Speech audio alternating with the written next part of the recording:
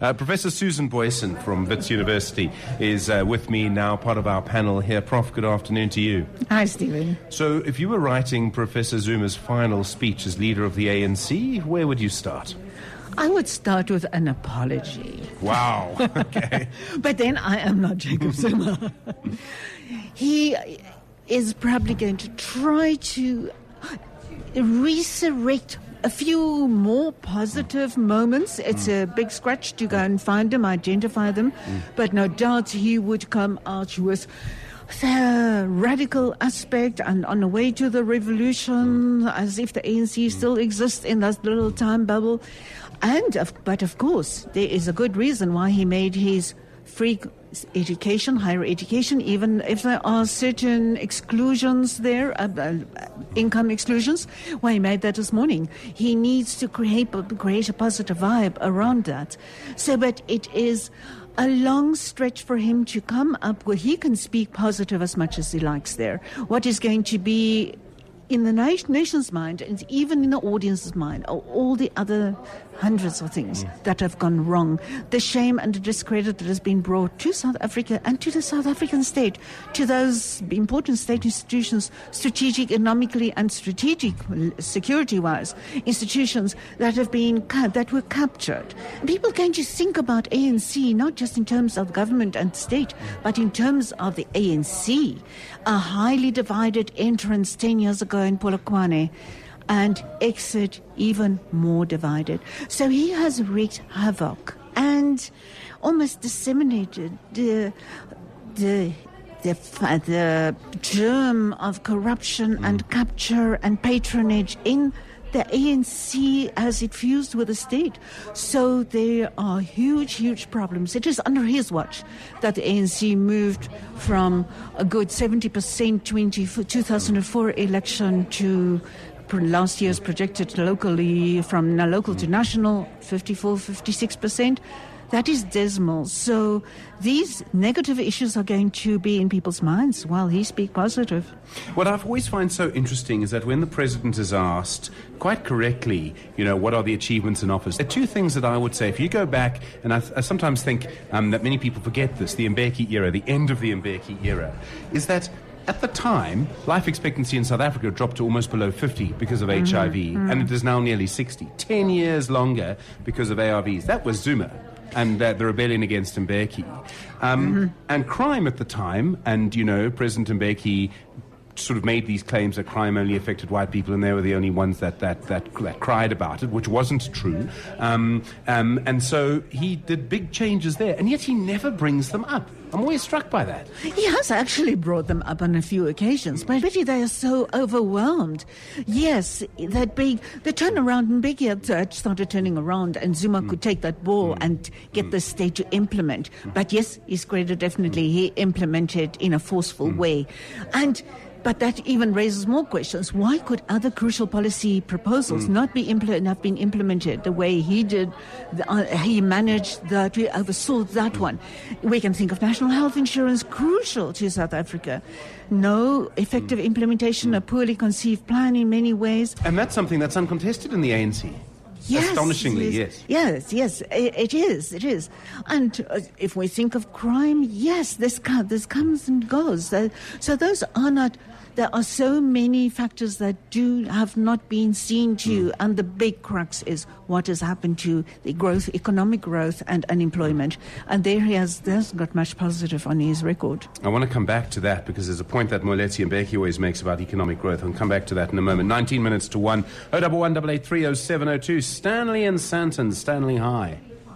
Hi, how are you, Stephen? I'm well. Go for it.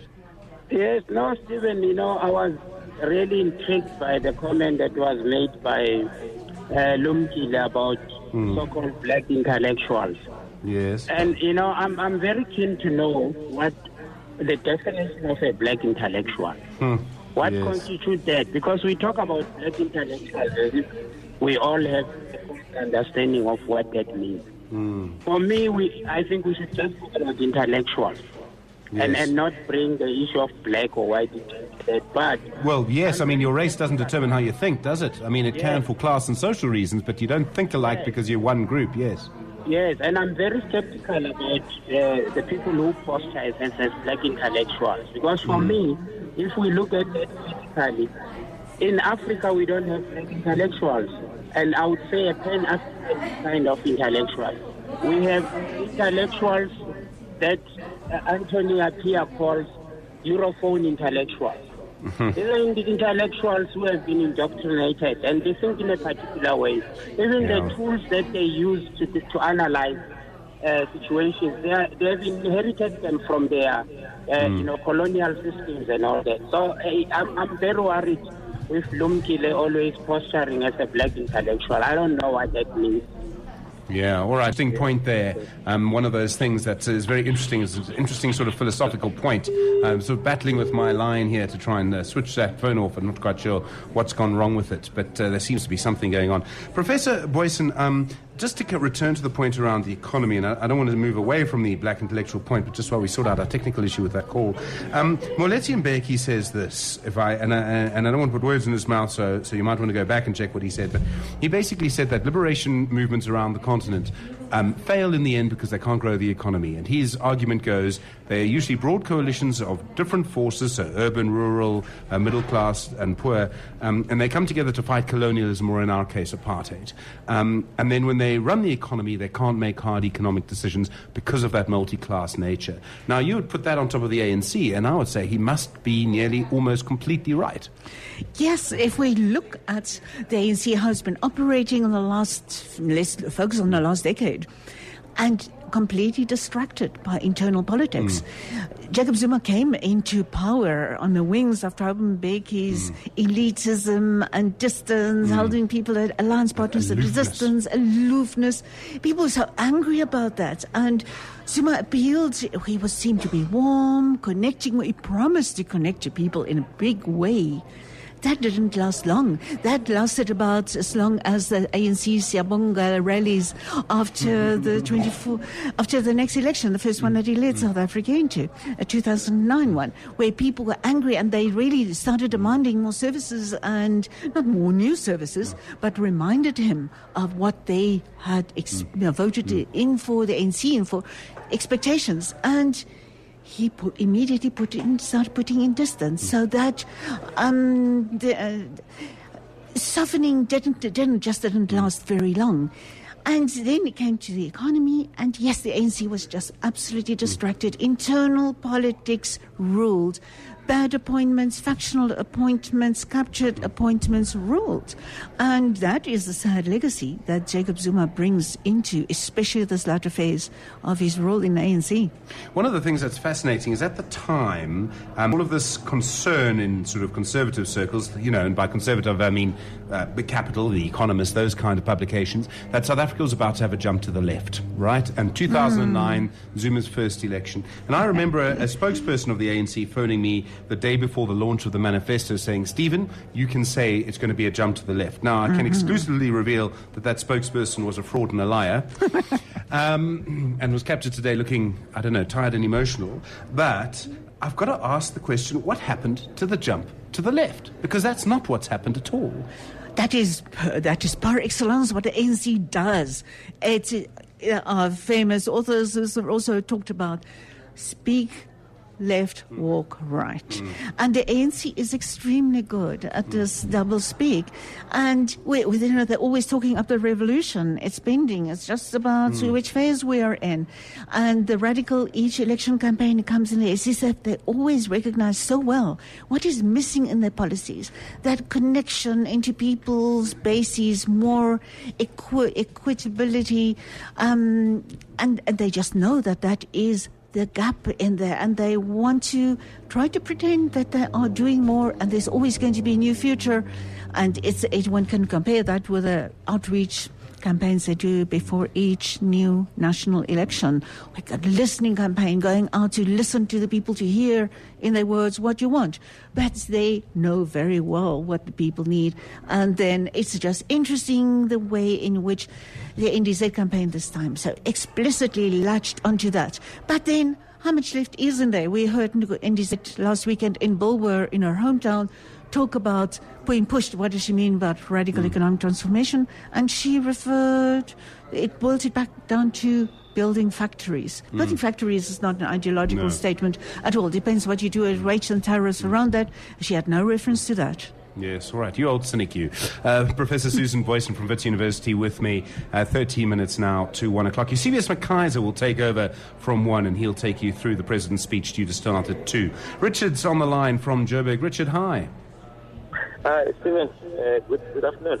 Can I still respond to the comment that was made earlier that President Zuma's announcement today should have been about higher education? Feel free, go for it.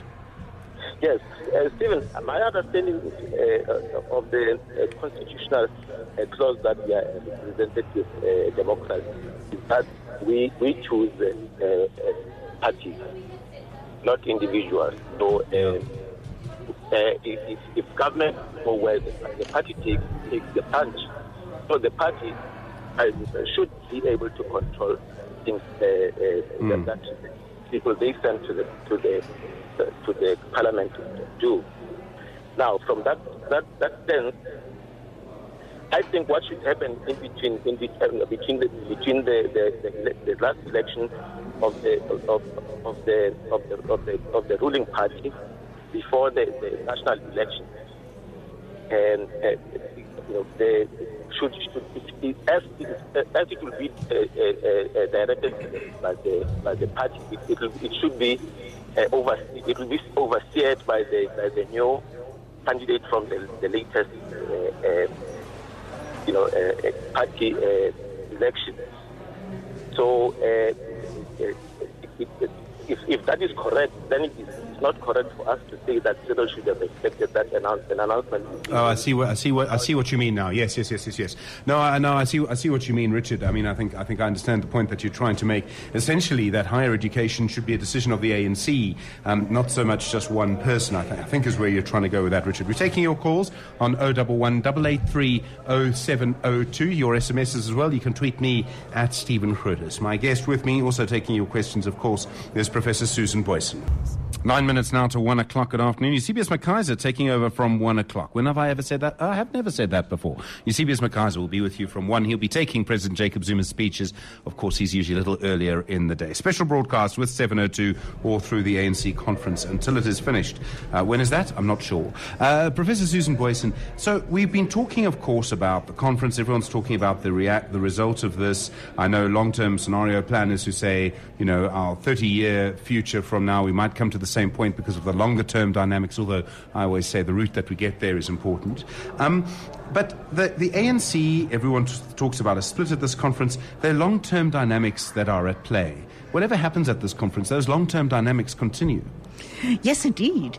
And but what the conference happens here will impact the longer term. And the point is, because the ANC is not just a former liberation movement, but also a very active governing party in a multi-party democracy, they are exposed to the next electoral dynamic. A next electoral dynamic, we've seen several public opinion polls that have pointed, credible ones, that have pointed to the possibility that the ANC might not make that 50% cut-off outright majority rate level again. Should there be NDZ win, and should there be an NDZ win, and the Cyril camp, I don't know if I see Cyril leading a new faction, but if there is a factional split there, the ANC is almost certain to go below a 50% level in 2019 elections. Of course, that creates fascinating dynamics in terms of new coalition politics. A new grouping like this, and we're not even speaking about SACP probably contesting in a situation like that, or joining forces with a Cyrilist party, they could hold the balance of power between the ANC having a majority and not. And can you imagine a split of party like that? Even if it comes out at a modest 5, 6, 7%, they could hold the balance of power and it have immensely more power as an independent political party as they would have as an internal, probably suppressed faction within the ANC. Fascinating. I think you just coined a new term, Cyrilist. I wonder if there would be a South African Cyrilist party. When we look at this, one of the things that's staggering is when you look at the opinion polls, the number of don't knows is incredibly high.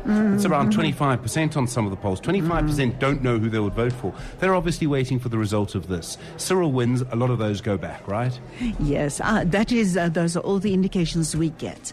And it's really that 25 percentage points. That gap. It's a huge percentage point. That's huge, but that also says something about our preferred politics, and that could relate to abstention by potentially ANC voters in an election, because in the past 2 months we've seen that happening. People don't choose immediately for an opposition party. They rather go into a holding pattern and sit it out and hope that there could still be a new ANC. And that's people hope, rightly or wrongly, that Cyril could, and that camp could start a new party that resurrect the old values of the often mythical, but like Camelot, that good, wonderful ANC of the past, and that could still become available to vote for again. Something that's fascinating, I think, I call it it's the most important question in our politics. If you can answer it, you know what's going to happen in the future, is that Nkosazana Dlamini Zuma is espousing land expropriation without compensation, radical economic transformation. And the question really is, would people vote for that or not? And you would think, in a very sort of crude analysis, people often look at the demographics of the country and think, well, a party pushing that's obviously going to win, right? And then you say, well, hold on, Julius Malema's been pushing that below 10%. But the PAC pushed that in 1994, 1%, I think it was. So the question then is the appetite for that there or not? You would think that it is, but there doesn't seem to be that much evidence that it's overwhelmingly supported. This is such a fascinating issue. Yes, we imagine intuitively that is what poor people want. But did you not? We've also seen very recently in a set of opinion polls that ENCA broadcast that. And that is so clear in a very credible poll. And it shows that people rather support a policy that they think are going to create jobs. But we've seen that even earlier 1990s election that we did basically for the ANC, that showed people rather interested in getting jobs and making their own lives in a modern economy, in a modern South Africa, and that land has a huge symbolical value, but that is often where it ends. Because, the phrase, and I think this is a bad development, the phrase, give back my land, is sometimes used as a joke. Yes. Not by white people, certainly. The fact that it becomes a joke for some people actually is quite damaging. That's not a good thing at all.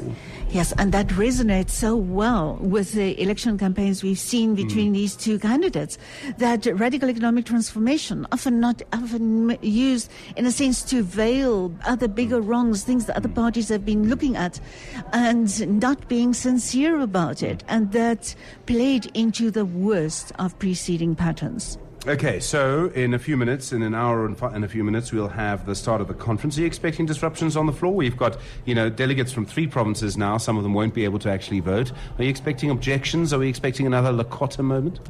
It all depends which session and part of the program we're looking for. When Jacob Zuma delivers his political report or opening statement, those are conventional, ceremonial situations. Not there, no. But then later in the afternoon, I believe Josie Duarte, as Deputy SG, will be delivering the credentials report. And there the chickens might come home to roost and the pennies will drop, that people will realize if it's a difference of around 260, etc., potentially disqualifications, how does that change the dynamics in the actual voting? And that is where problems can arise. And I really do expect objections there, unless the provincial leaderships have emphatically in their National Executive Committee meeting this morning, of which they were part, agreed, yes, we will control our delegations. It will be smooth. There's much more at stake, like the image of the ANC being able to conduct an orderly conference. I've asked this person of some other people today, but I've seen analysis that suggests if the difference in the votes in the final tally is fewer than 150, there's going to be chaos. It's not going to be anyone's fault. It's just going to be too close. Yes, because if we do very reasonably, that's best we can do calculations at this stage, it's going to be a few hundred difference between the two. But if it goes down to 150 or sells even 250 around there, and people know that these disqualifications that made the difference, they're going to be big trouble. And of course, it also opens the road post-conference, that big trouble there, where people can challenge court-wise. Now, KZN has been granted leave to appeal, but Northwest and the Bujanala region, that's a big factor there. But it could open the road for post-conference contestation. I've had fence sitters as all of my guests. Who's going to win? Given the current disqualifications, before that, my personal calculations saw a minor, like in a few, 200-300 advantage to Nkosazana Dlamini-Zuma. But given that we've got these disqualifications, and the momentum might switch. At this stage, this morning, this hour, I would say Cyril leads by a hair's breadth. You're the first person to come off the fence today. Thank you very much indeed. Well, thank you. Eusebius McKaiser, of course, will be with you in a few moments. There'll be a news bulletin, full update of everything that's been going, what the delegates are up to. You'll want to know what they're up to as well. You want to hear from them. We are not allowed to go and approach them. They're allowed to approach us, we understand, which means, of course, that they don't. Then, of course, President Jacob Zuma will be speaking after 2 o'clock. You'll hear that on Radio 702. And after him, some of the sessions will close. Key moments later today, the nominations process. When people actually nominate, that will be incredibly important, and that's when we'll know exactly what this race is.